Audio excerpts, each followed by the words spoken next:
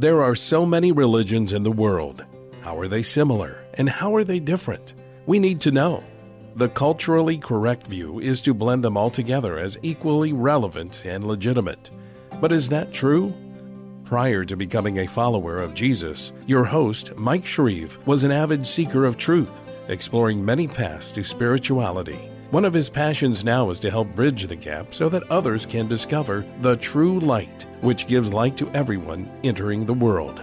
Now, here's Mike Shreve revealing the true light. Welcome to this extremely important episode of Revealing the True Light. It's actually episode number 52, so we've been going an entire year. In episode 43, I talked a lot about what other religions believe concerning the coming of a Messiah. In this episode, I'm going to talk only about the biblical view. Of course, there are many versions of the biblical view concerning the return of Jesus, at least 5 main contenders. And let me enumerate them right now. Number 1, a pre-tribulation rapture. Number 2, a mid-tribulation rapture. Number 3, a pre-wrath rapture, midway through the second 3.5 years of a 7-year tribulation period. Number 4, the post-tribulation rapture, occurring on the last day of this age. And number 5, no rapture at all in the traditional sense. On the contrary, it involves a full manifestation of the image of the Son of God in his people. It is Jesus, quote, unquote, returning by fully manifesting in his offspring, who will then usher in his kingdom into this world. I came into the kingdom of God during the Jesus movement era.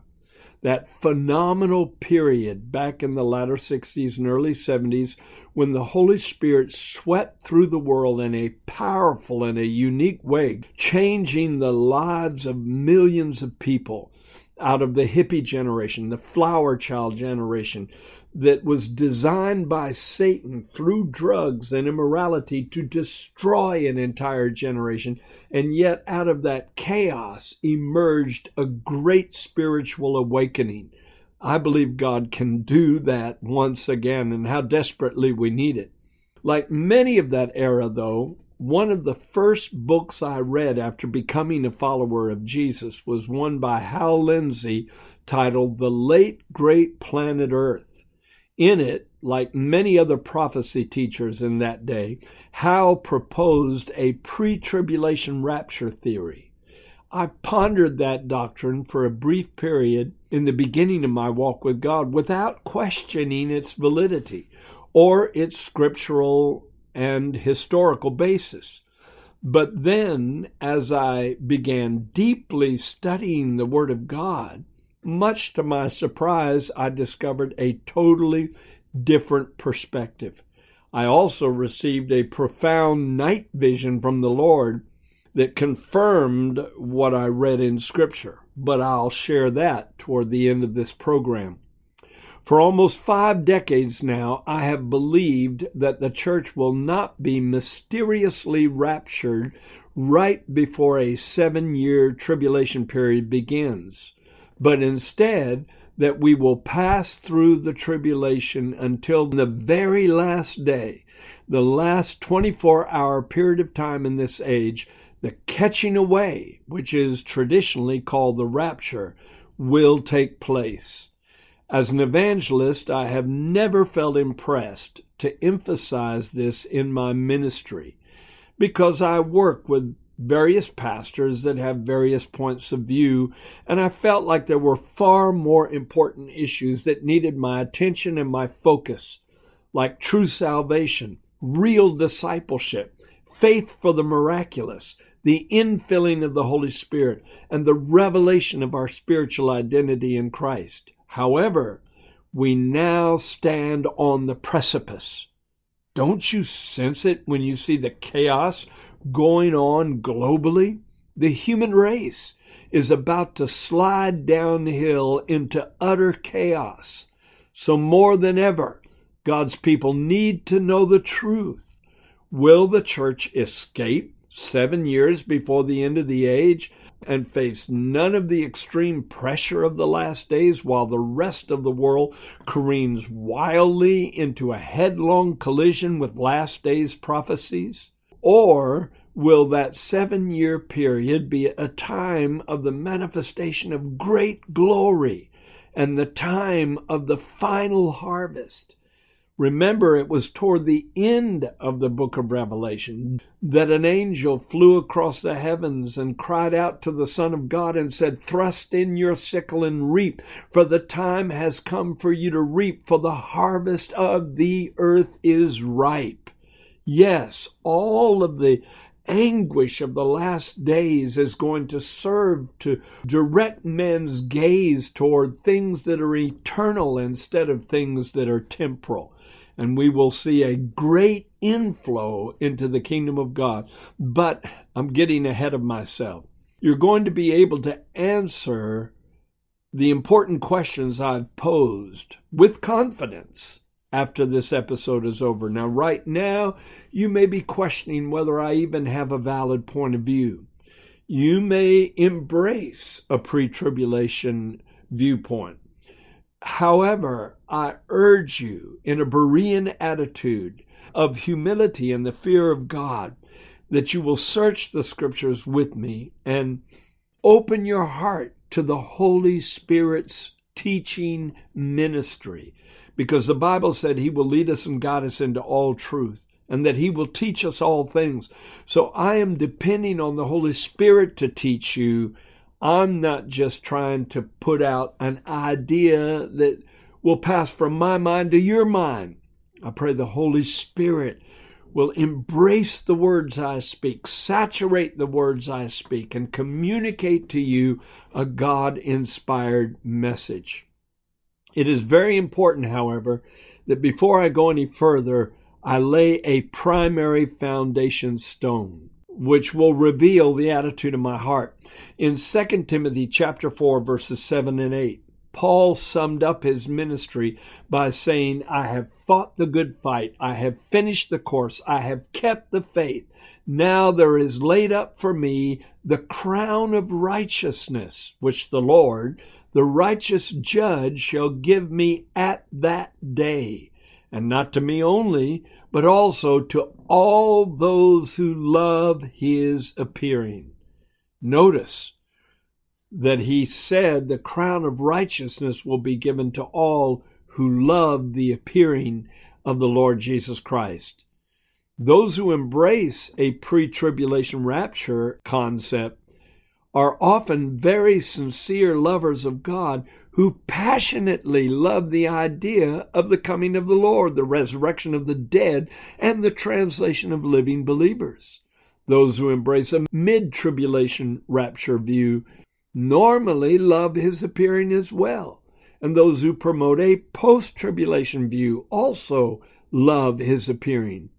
So our viewpoint on this important issue in Scripture is not as important as our heart toward the Lord Jesus Christ and the wonder and the beauty and the power and the majesty and the glory of the coming of our Savior, who will restore this world to the pristine paradise it once was in the very beginning.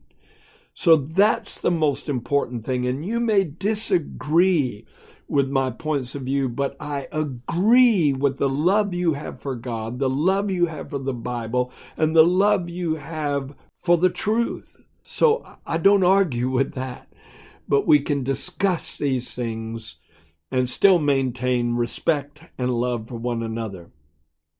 The pre-tribulation rapture theory is not about Jesus appearing, but the church disappearing. It's a secret coming. But that's not what the Bible forecasts. Revelation chapter 1, verse 7 says that every eye will see Him. Not just those who are ready to meet Him at His return, but every single person in the world who is alive when Jesus comes again will behold Him. Now, how can that be if He's going to descend in Jerusalem and His feet are going to stand on the Mount of Olives, we can't see things happening on that side of the globe if we're here in the United States of America. Well, if the shuttle can make a circuit around the whole earth as it comes in for a landing, so that it can be seen over every continent, I guarantee you the King of Kings and the Lord of Lords can make a circuit around the entire world, and his glory can spill over to such degree that the light of the sun will be like the light of 7 days, one of the prophets said. So no one will miss it. It will not be a secret coming. It will be a manifestation of heaven on earth that everyone will behold. However, if the popular pre-tribulation view is right, then only the church will be aware of his coming, his initial coming, when he carries the church away into a heavenly state, when supposedly the marriage supper of the Lamb will take place. And then the church will return with him at the end of the 7-year tribulation period. I don't believe that's the divine order, not as revealed in Scripture. And I believe you'll agree with me as we proceed. You need to remember this. Jesus did not teach a pre-tribulation rapture. The apostle and epistle writer, Paul, did not teach a pre-tribulation rapture. The apostle and gospel writer, John, did not teach a pre-tribulation rapture. The early church fathers did not teach a pre-tribulation rapture. Well, when did it become a popular belief? Well, there's no way to really nail down the exact beginning point, but it's commonly agreed that John Nelson Darby apparently was the primary voice that popularized the pre-tribulation rapture theory in 1827. So it hasn't really been around that long, a little less than 200 years. Then it became even more widespread by inclusion in the Scofield Bible, the reference Bible that became the Bible of choice among preachers, ministers, and pastors. So if you reach the leaders, you can reach the followers. And if leaders began to embrace this idea because it was in the Scofield Bible, then those who were influenced by them readily received what they had to say. And thus it became the dominant view in Christendom. Now, I cannot cover all the necessary interrelated topics on this episode, but with 7 major points, we will at least get the ball rolling. It is so easy to believe things just because they're traditional. And before I go into the 7 points, I need to emphasize this. Let me say it again. It is so easy to believe things just because they are traditional beliefs. For instance, many people believe 3 kings came from the Orient to visit Jesus at the manger scene in Bethlehem. The Bible never said there were 3 of them, and the Bible never said they were kings. They were wise men from the East. It could have been a company of 50 wise men for all we know. And then you often hear people say, 666, that's the mark of the beast. No, it's not the mark of the beast. Read carefully out of Revelation chapter 13. There's 3 things that people will receive in the last days: the mark of the beast, the name of the beast, and the number of his name. We do not know for sure what the mark of the beast is. We do not know for certain what the name of the beast is, but we do know the number of his name is 666. It's not the mark of the beast, it's the number of his name. But people throw that phrase out all the time till it becomes a commonly held belief. So we've got to inspect Scripture for ourselves if we're going to find the truth and embrace the truth and promote the truth. So let's get quickly into 7 primary points that prove a post-tribulation view of the coming of the Lord and the catching away of the saints.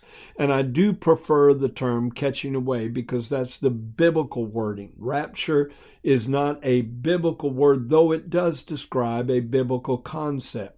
I prefer to use the wording in Scripture. First, let's cover the issue of the quote-unquote church. I have often heard it emphasized that the word church does not appear in the book of the Revelation after the 3rd chapter. So the common assumption is that the church is no longer in the world at that point. However, the word church is never used in the book of Revelation as a corporate term for the entire body of Christ. Chapters 2 and 3 are merely messages sent to 7 individual local churches scattered throughout Asia. In chapter 4, when John saw a door open in heaven and heard the words, "Come up here," many propose that to be symbolic of the church being raptured before the seals are broken, before the trumpets are blown, and before the bowls or vials are poured out. However, the Bible makes no such claim. Besides, you cannot base any doctrine on a parable or a symbol or some metaphorical comparison in the Bible. A major doctrine has to be established by being clearly defined or clearly declared in Scripture, and then parables and symbols and metaphorical comparisons enhance that foundational belief, but they do not establish it. Other terms for God's people beside the word church do appear in the book of Revelation, like the word saints. We know that the saints will be here because Revelation 13 verse 7 says the beast, another term for the Antichrist, will make war against the saints. That means an all-out global persecution of the church of the living God. And I know some propose those are Jewish people who convert to Christianity or who become followers of Jesus during the tribulation era. But again, the Bible does not say that. The saints will be here, the saints will be persecuted, but the saints, one way or the other, will emerge victorious from it all. Number 2, the issue of the quote-unquote elect. In Matthew 24 and in Mark 13, when Jesus taught about the signs of the last days, he refers to the elect 6 times as being present in the world. The word elect simply means God's chosen ones, and is a word used for born-again New Covenant believers throughout the New Testament. There is no scriptural reason to assign to it any other meaning in Jesus' Mount Olivet discourse on the last days. He said that false prophets and false teachers would arise and show great signs and wonders and would deceive many. And if it were possible, they would deceive even the very elect. Which means that the power of the Holy Spirit will be so strong in the lives of God's people that we will not be deceived by the lies that will be swallowed by the masses in these last days. And then at the very end of the age, read Matthew 24 for yourself. At the very end of the age, the Bible said, after the sun is darkened and the moon refuses to shine and the stars fall from heaven, that there will appear the sign of the Son of Man in heaven. With power and great glory he will descend. And that's when the catching away will take place. At the very end. Number 3, the issue of wrath. This word, wrath, is a very important one. In advocating a pre-tribulation view, students of prophecy often quote 1 Thessalonians 5:9. For God has not appointed us to wrath, but to obtain salvation by our Lord Jesus Christ. Now, is that talking about the wrath of God that will be poured out in the last days? Certainly, that could be a part of that statement, but let me break it down for you. See, many assume that we will not be in this world. We cannot be in this world when the vials of wrath, also in other translations called bowls of wrath, are poured out. And you can check that out in Revelation chapter 15. However, there is a difference between the wrath of God that is poured out solely on the wicked and a time of great tribulation that will affect everyone in the world, both the wicked and the righteous. You should read Romans chapter 1, verse 18 and Matthew chapter 24, verse 21 for further support of that statement. We who are saved are no longer vessels of wrath. We are vessels of mercy. Yet we still go through tribulations in life. Some of you have faced horrible problems and battles mentally, emotionally, spiritually, physically. That doesn't mean you're not one of God's people. Tribulations will come. Jesus said that in his discourse to the disciples right before he left the world.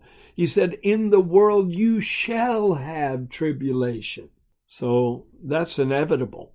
The early church went through tribulations. Did that mean they were not as spiritual as we are or not as favored as we are at this time? What makes us any better?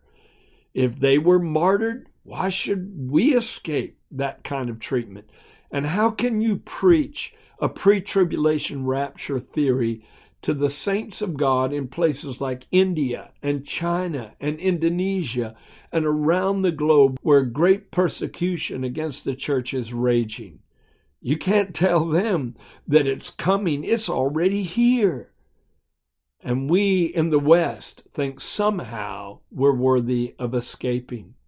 I don't believe that's an informed point of view. The early church went through it. We'll go through it. Besides, even though the church, and this is very important, even though the church will never be the object of God's wrath in the last days, it will be the object of Satan's wrath. Do you remember in Revelation 12 where the devil is cast down to the earth having great wrath because he knows his time is short, and he makes war against the woman?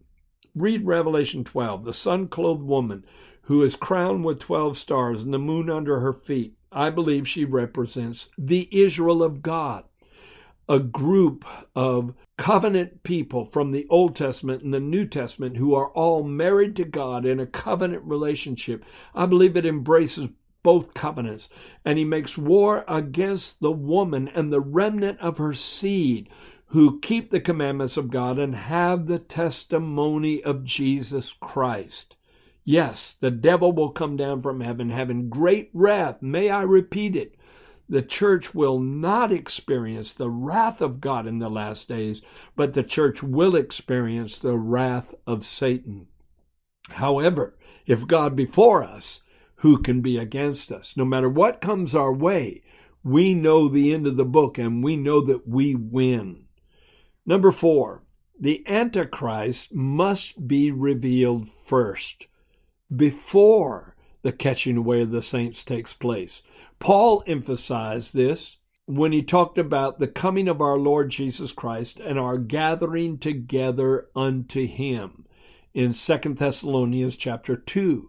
And he made it very clear that this can only take place after the man of sin, the lawless one, the Antichrist, is revealed, exalting himself above all religious worship in the world. In fact, the Antichrist, I believe, will not only exalt himself above Christianity, but every other form of religion.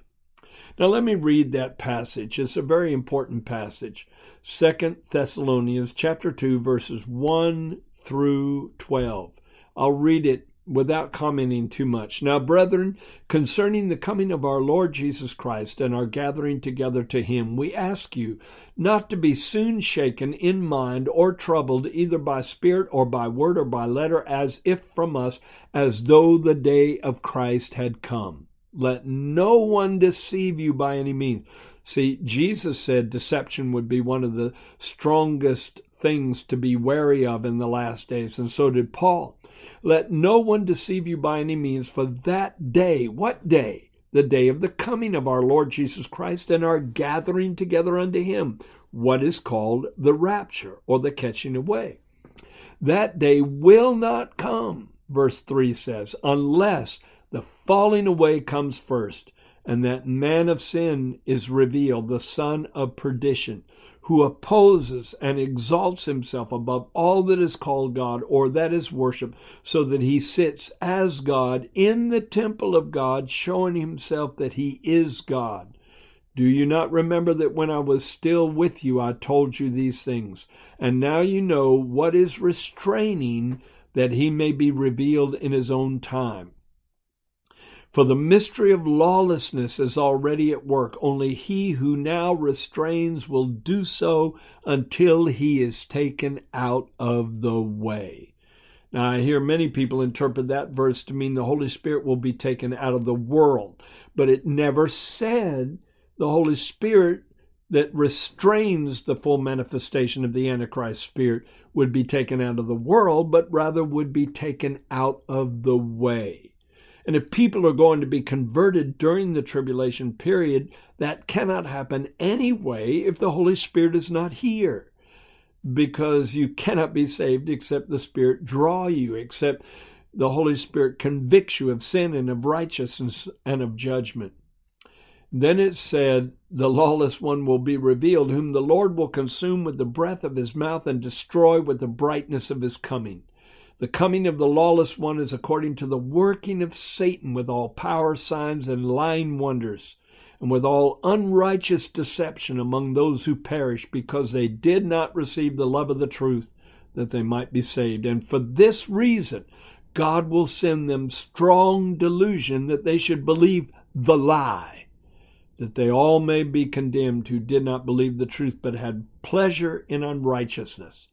Now, I don't have a full scriptural basis for this next statement, but I believe the lie spoken of in verse 11 is the doctrine or the concept that we are all divine. We are all God. That's a New Age idea, that the entire universe is a manifestation of the Godhead, so everything has a divine essence. So if the tree is God, the cat is God, the dog is God, it's no quantum leap of logic to say we are God. The absolute antithesis of the truth. It is the lie that Satan told in the beginning and the lie that he will promote to the very end. Number 5. And this is a very important point. And I know this has been a very long podcast, but I've got to get this in. The key word last, L-A-S-T, last. Focus on that word. Concerning the end of this age, Jesus repeatedly prophesied that he will raise up his people on the last day. Let me read a couple of verses. John chapter 6, verse 39 and verse 40. Jesus said, "This is the will of the Father who sent me, that of all he has given me, I should lose nothing, but should raise it up at the last day." Then the next verse, "And this is the will of him who sent me, that everyone who sees the Son and believes in him may have everlasting life, and I will raise him up at the last day." Then over in verse 44, Jesus said, "No one can come to me unless the Father who sent me draws him, and I will raise him up at the last day." If Jesus had promoted a pre-tribulation rapture theory, he would have said, "I will raise him up 7 years before the last day." See, there's no day past the last day. This is a reference to the last 24-hour period of time in this age, often referred to as the day of the Lord, that will come as a thief in the night. 1 Thessalonians chapter 5, verse 2 says that. Read that whole chapter carefully, though, and you will discover that day will take the world by surprise, but not the church. The key word last is also found in Paul's prophetic teaching. He taught that the resurrection of the dead and the catching away of living believers and the glorification of our bodies will happen at the last trumpet, not before the 7 trumpet judgments of the book of Revelation take place. It is only when the 7th and final trumpet sounds that the declaration is made in Revelation 11:15, "The kingdoms of this world are become the kingdoms of our Lord and his Christ, and he will reign forever." Next, number 6, the word first. One of the strongest points that I have is concerning Revelation chapter 20, verses 4 and 5. Listen very carefully. As John brings his revelation to a close, he says, I saw thrones, and they sat on them, and judgment was committed to them. And I saw the souls of those who had been beheaded for their witness to Jesus and for the word of God. Then I saw the souls of those who had been beheaded for their witness to Jesus and for the word of God, who had not worshipped the beast or his image, and had not received his mark on their foreheads or on their hands. And they lived and reigned with Christ for 1,000 years. Verse 5, but the rest of the dead did not live again until the 1,000 years were finished. Here's the powerful statement. This is the first resurrection. That's in your Bible. The first resurrection. There is no resurrection before the first resurrection. And if, according to verse 4, the first resurrection contains those who are martyred during the terror reign of the Antichrist, the beast, those who refuse to take his mark, then it cannot, I repeat, it cannot happen 7 years prior to the end of the age. It has to be a post-tribulation view. But I want you to see other scriptures containing the resurrection, because the scripture clearly says that we who are alive will not be caught up before those who are dead in Christ. The dead in Christ shall rise first, and then we which are alive and remain will be caught up together to meet the Lord in the air. And so the resurrection of the dead happens initially, and then immediately following is the translation of living believers. You need to read 1 Thessalonians chapter 4, verses 13 through 17, and get some more details on that. In fact, why don't I just read it right now? But I do not want you to be ignorant, brethren, concerning those who have fallen asleep, lest you sorrow as others who have no hope. For if we believe that Jesus died and rose again, even so, God will bring with him those who sleep in Jesus. For this we say to you by the word of the Lord, that we who are alive and remain unto the coming of the Lord will by no means precede those who are asleep. For the Lord himself will descend from heaven with a shout, and with the voice of an archangel, and with the trumpet of God. And the dead in Christ will rise first. Then we who are alive and remain shall be caught up together with them in the clouds to meet the Lord in the air, and thus we shall always be with the Lord. Therefore, comfort one another with these words. I do not believe that Christians will experience the final expression of the indignation or the wrath of God. In Isaiah's writings, he said, Come, my people, and hide thyself, as it were, but for a moment, until the indignation be overpast. He said, the earth will cast out the dead. Think of that for just a moment.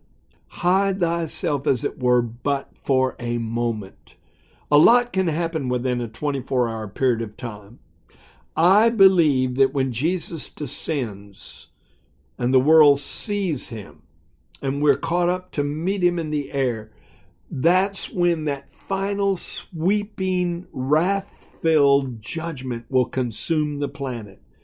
But the church will not be touched by it. And then we will return with him. See, it's like a welcoming committee. Just like the citizens of a city would run out of a city to welcome a returning general from a battlefield victory in Roman days. As the triumph was celebrated, so will it be with the King of Kings and the Lord of Lords. We will be caught up to meet him and then victoriously, triumphantly welcome him into this world, because our ultimate goal is not to be in heaven forever. He said, Blessed are the meek, for they shall inherit the earth. So we will return, and we will escape that final stroke of wrath-filled indignation. Isaiah made that clear. And that will all happen on the last day. So how are we to respond to all of this? I believe the main suggestion that I could convey to you is to focus on the harvest. Finally, as already mentioned, Jesus never taught a pre-tribulation rapture, but he did teach a great harvest taking place at the end of this age, and apparently a supernatural preservation of God's people in the world.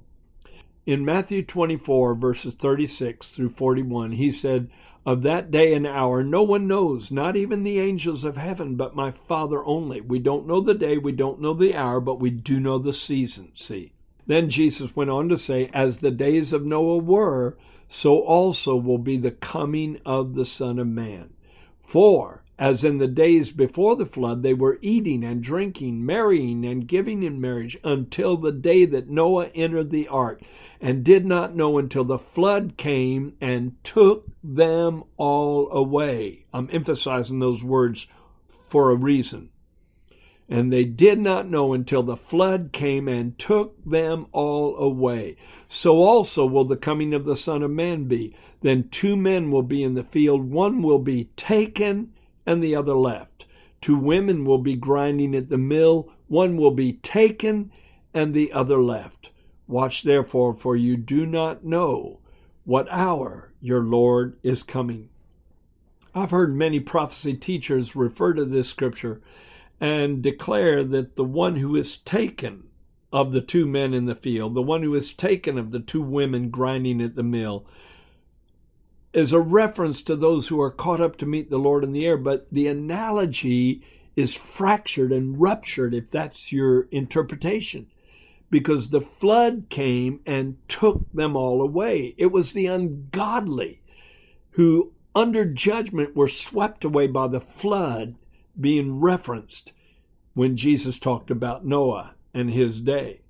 So you want to be among those who are left. The 2 men will be in the field, one will be taken. Taken by what? By the judgments that will sweep through the world like a flood in the last days. 2 women will be grinding at the mill, one will be taken, the other left. Taken by what? Taken by the great tribulations that will sweep through the world in the last days. Many will not survive. Many, probably well over half of the world population, will perish. But God's people will be sheltered in a very supernatural way. I believe many of them will die. Many of them will be persecuted. Many of them will not be able to handle what happens in the last day. But to be absent from the body is to be present with the Lord. So it's a win-win situation. However, I'm going to end this podcast with a dream that God gave me shortly after I was saved. It's an amazing thing that God usually shows you the end from the beginning. And one of the very first revelations I received, I was in a city, a big metropolis like New York or Chicago. In this night vision, I saw up and down the streets of this city hundreds of people writhing in anguish, rolling and screaming as they lay on the sidewalks of this city because of these sores, these horrible sores that were appearing all over their bodies, and they had no remedy for it. And then all of a sudden, I saw myself and the man who won me to the Lord come around a corner in that city, and there wasn't one sore on us, but we were clothed with the Shekinah glory of God, and that glory radiated from us so powerfully it could be seen from a great distance. I believe that the glory of the Lord will be upon the church in the last days. Read Isaiah 61. Arise, shine, for thy light is come, and the glory of the Lord is arisen upon thee. Darkness will cover the earth, and gross darkness the people, but his glory will be seen upon you. Yes, this will be a time of great glory for the church. There's much more that can be said. I urge you to search out these scriptures for yourself, not so that fear will rise in your heart, but so that faith will rise in your heart. If you know what to expect, you can strengthen your will ahead of time and resolve within your heart, I will stand in faith, in dedication to God, in consecration to my purpose, no matter what comes on this planet. See, knowing the future, understanding prophecies correctly, will prepare you for what is coming. I hope this has been a help to you. I hope this has been a revelation that will change the course of your life. Contact me. Let me know how you feel. I've never asked for support, but we need help to continue this podcast. We need sponsors who will stand behind us if we're going to continue in the next year sharing truth with you from week to week. And if you've been blessed by revealing the true light, then as quickly as you can, send an offering by going to our website, shreveministries.org or thetruelight.net. Either one of those websites, shreveministries.org or thetruelight.net, and share an offering, and please share it on a weekly or a monthly basis. And that way we'll be able to continue sharing the Word of God. God bless you. Thank you for joining Mike Shreve today on Revealing the True Light, and thank you for opening your mind and your heart to the truth. Be sure to subscribe on iTunes, cpnshows.com, or wherever you listen to podcasts so you don't miss new episodes. You can explore the beliefs of many world religions more deeply by ordering Mike Shreve's book titled In Search of the True Light. We also invite you to visit our website, thetruelight.net, and sign up to be part of our global internet family.